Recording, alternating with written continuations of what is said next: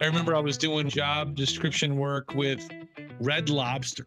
We changed their dishwasher, the host, the server. All we did was change the ads, and it changed their applicant flow so much. Welcome to the Mile Wide View of Talent Acquisition podcast. I am Mike Ginger. I'm your host. In this episode, we continue with our conversation with Andrew Gadomski about the power of data in talent acquisition. Andrew is the founder and managing director of Aspen Analytics and is a well-known commentator on everything to do with data. He's also a bona fide data scientist to boot. In the first half of our conversation with Andrew, we got some compelling do's and don'ts for analytics. We'll resume with a discussion of what hiring metrics you should be using to keep your business on track. I think that there are a handful of core metrics and KPIs that I think are interesting to constantly look at. I think that you need to be able to measure metrics around capacity. How many vacancies do we have? And then how are they distributed amongst our core group of people who are then responsible for them? So positions per recruiter or openings per recruiter. You want to understand how long vacancies are open. You want to understand the general throughput from applicants to evaluations to interviews to offers to yeses. You want to understand those conversions, not so much because one conversion is better than another. You just want to understand the consistency of your service, right? So you can understand, are there areas of improvement? You can always benchmark and do that kind of thing. Jerry Crispin asked me today, he says, is there a standard for where I should get these conversion metrics from? And I'm like, there isn't a standard. I mean, I can tell you that 16% of applicants are usually seen one way or the other by a hiring manager. That number's been around for a while. 15%, 16%, 17%. The more important thing is whether or not you've got volatility in that number. If your number is going up and down, up and down, up and down, why? Why don't you have a lot more consistency? Does that mean that you're bad at writing job descriptions? Or you're putting your advertisements in the wrong place? Or your assessments aren't qualifying candidates the way they should consistently? So are there standard metrics that all companies should be looking at as they're looking at their talent acquisition? Or is it really a function of the company need, the company process, whatever? I would say you want to measure speed, you want to measure bandwidth, you want to measure diversity, you want to measure, I think impact to the business is a question that or talent acquisition departments within companies struggle with is, are you keeping a team occupied? Do you have very good occupancy in that small group? I mean, Mike, you've got this history of working with really large organizations. You know, no one operates at 100,000 employees at a time. Right.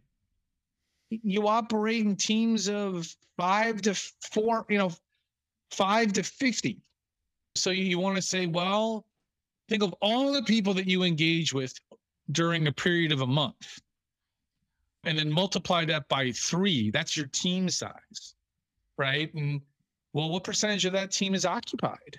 And, you know, if talent acquisition was to keep every single team at 95% occupancy, rather than chasing the requisitions down based on when they opened and based on the squeaky wheelness, you would have a very different operating concept inside a business.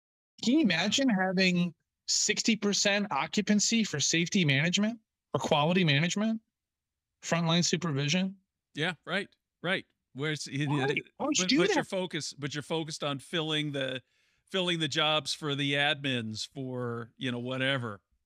Right. It's like, well, this is important because so-and-so has said so. And it's like, wait a minute, time out.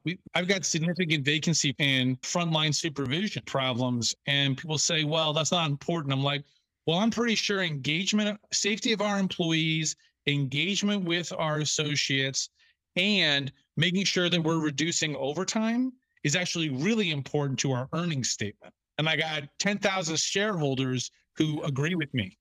Now you've taken the data and you've turned it into a dialogue that is all of a sudden, why do we have the right people looking at this data? because that dialogue is a different dialogue with the chief executive, with the board, right? We hunt for people because we have to keep our teams safe. And by the way, when the street is asking what we should be looking at for measurement, there's a whole bunch of human capital analytics. There's a whole standard. There's an ISO standard. It's like 52 different metrics that are across human capital analytics. So what should we measure? There's 14 or 15 of them that are related to recruitment and mobility. Every single major company should be able to track those 14 or 15. They should be able just to rattle them off, right?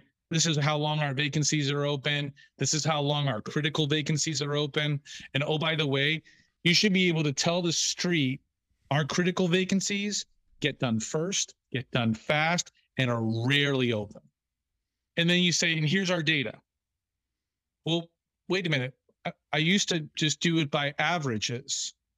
You don't want to average your time to fill together. You want to be able to break. Yeah, it becomes meaningless. Critical versus non-critical and say, look, I'm not so concerned about these non-critical occupations where we can afford to have vacancy. Oh, by the way, we haven't increased overtime in those areas. We're okay. But yeah, our critical jobs, yeah, we got offers out within 30 days. Andrew, you and I could go on, and we have forever and ever. Let me ask you one more question. What would be 3 things you would tell a company to start doing that they're not doing when it comes to their data?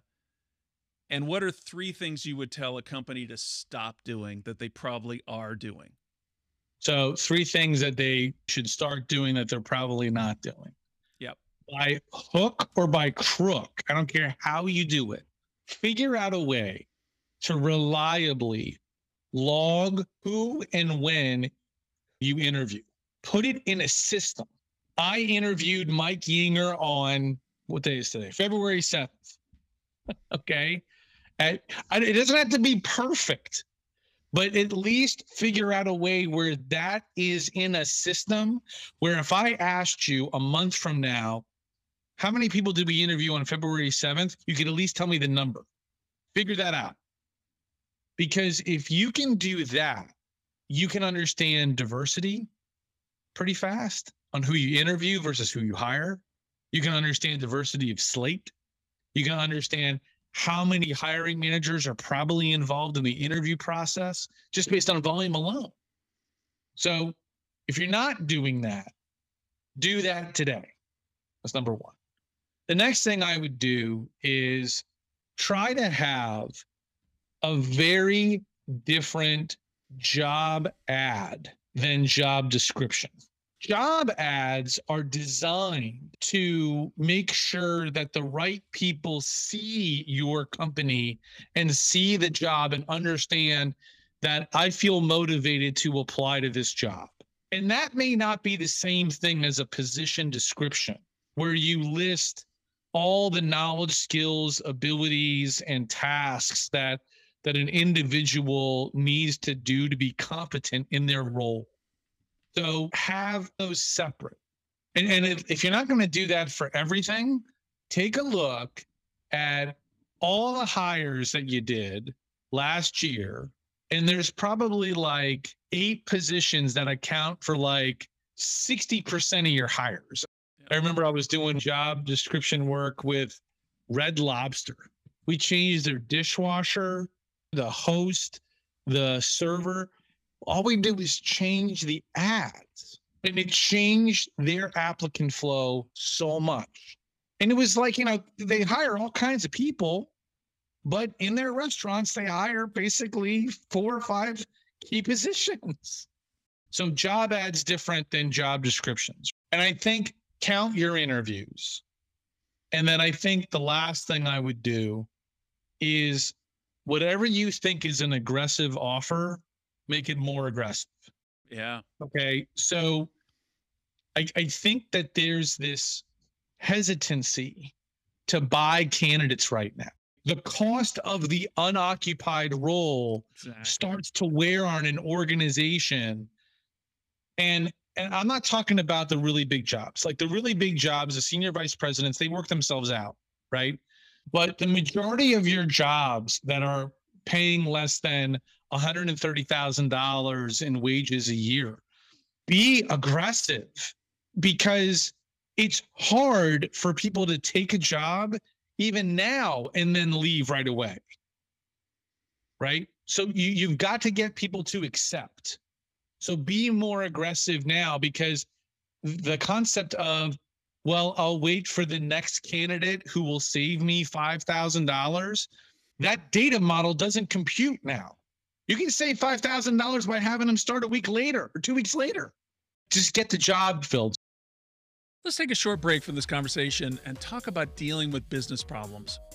I've known Adrian Woolcock for a number of years. He's the managing principal of Presidian Consulting, where they look at their work from the lens of what it takes to get things done.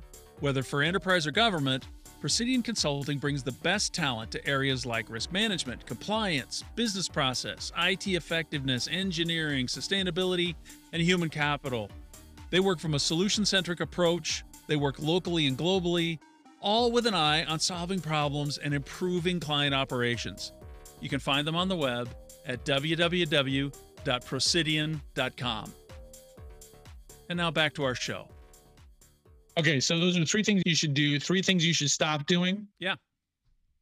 3 things you should stop doing right now. So stop counting requisitions. Not all requisitions are created equal.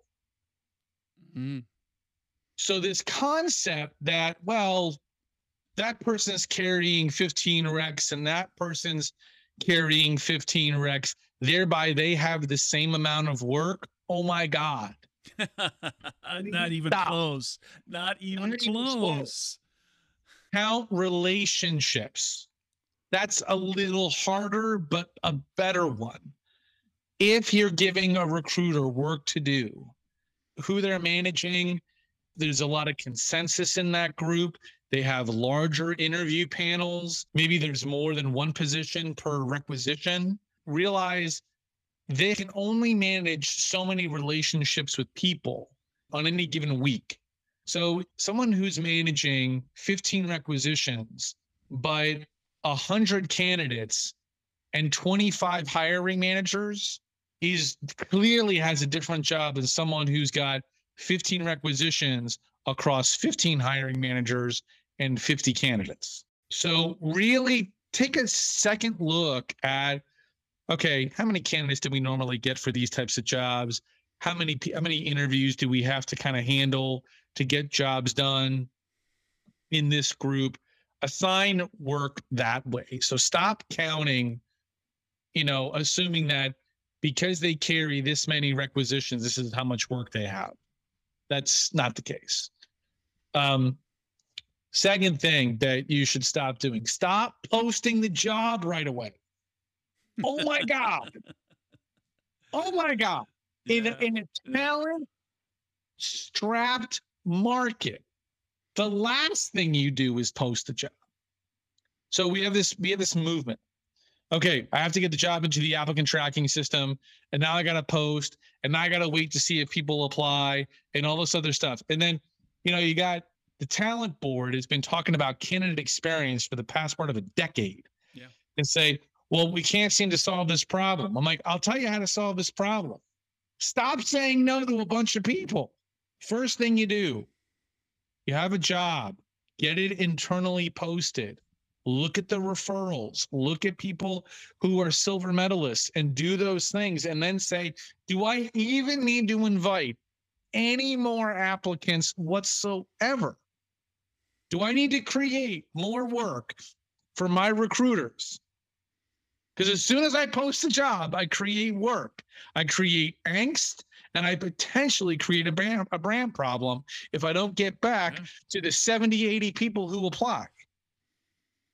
So post a job when you need candidates, not because it's necessarily when you need candidates, post the job. If you're the federal government, if you have to do public announcement because you're a federal contractor, that's different. I'm not talking about that. But if you don't need applicants, I don't know why you posted the job. If you're talking about, well, we try to move people internally into jobs like this, why the hell did you put it outside the box? Fine, go to your succession plan, find somebody who says, oh, look, these are three high performers. They've been in the role for 3 years each. Let's call up their managers and say, we have an opening. We'd like to interview all three of our people. Oh, but I like all three of those people. They do a great job for me. Yes, I understand, but you're not the owner of this business. You're just an employee like everybody else. We try to make sure that our people have upward mobility. So that's the second thing. Stop posting everything. You should open a job, see if anybody internally applies, have the team go through the applicant tracking system and the community that they manage, see if anybody like is good, invite a bunch of people to apply selectively, wait a week. Hey, look, we got 4 people who are interested in this job. Great, interview them. Never post it. Why? Okay. It's like, stop the madness. It's like the sink. Hey, look, the sink is overflowing. Well, shut off the water. Last thing. If you're not mobile, oh my God, pretty please with cherries on top. Stop assuming that your application process is good. No. Everyone should sometime this weekend apply for a job on their phone to their own company, potentially in their own unit. There's this weird denial that, oh, well, we must have a really good way of finding job. Like, people must really know like how to like apply and like, unless you know, you don't know. So I would stop assuming that your process is easy or that your process is without friction or. So instead, go apply for one of your own jobs. You want evidence? Use your phone, hit the stopwatch. Yeah, sure. And say, go. And then say, how long do I think it should take for someone who is a good candidate to tell us about themselves and apply for one of our jobs? You have like a number in your head, then go ahead and do it and see how different it is. Go apply for your boss's job. And then go see if you can find it on Indeed. Go see if you can find it on Monster. Go see if you can find it on Career Builder, ZipRecruiter, wherever you think it should be. And then you say, "What? Hey, how come our jobs aren't in these locations? Oh, we don't do that. Why?" So those are things I would advise to do and not do. You know, as we wrap this up, Andrew, a fascinating set of do's and don'ts that you just put in there, and it really falls in line with everything else we've been talking about. That data underlies everything. If you don't measure it, then how do you know if it's working or not?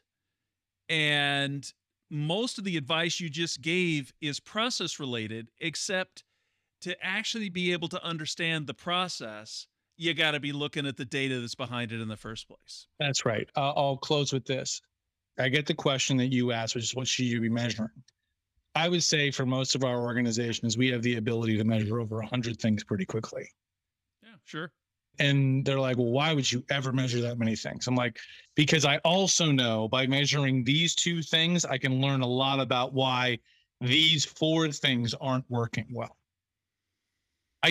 You have to let the data talk to you, right?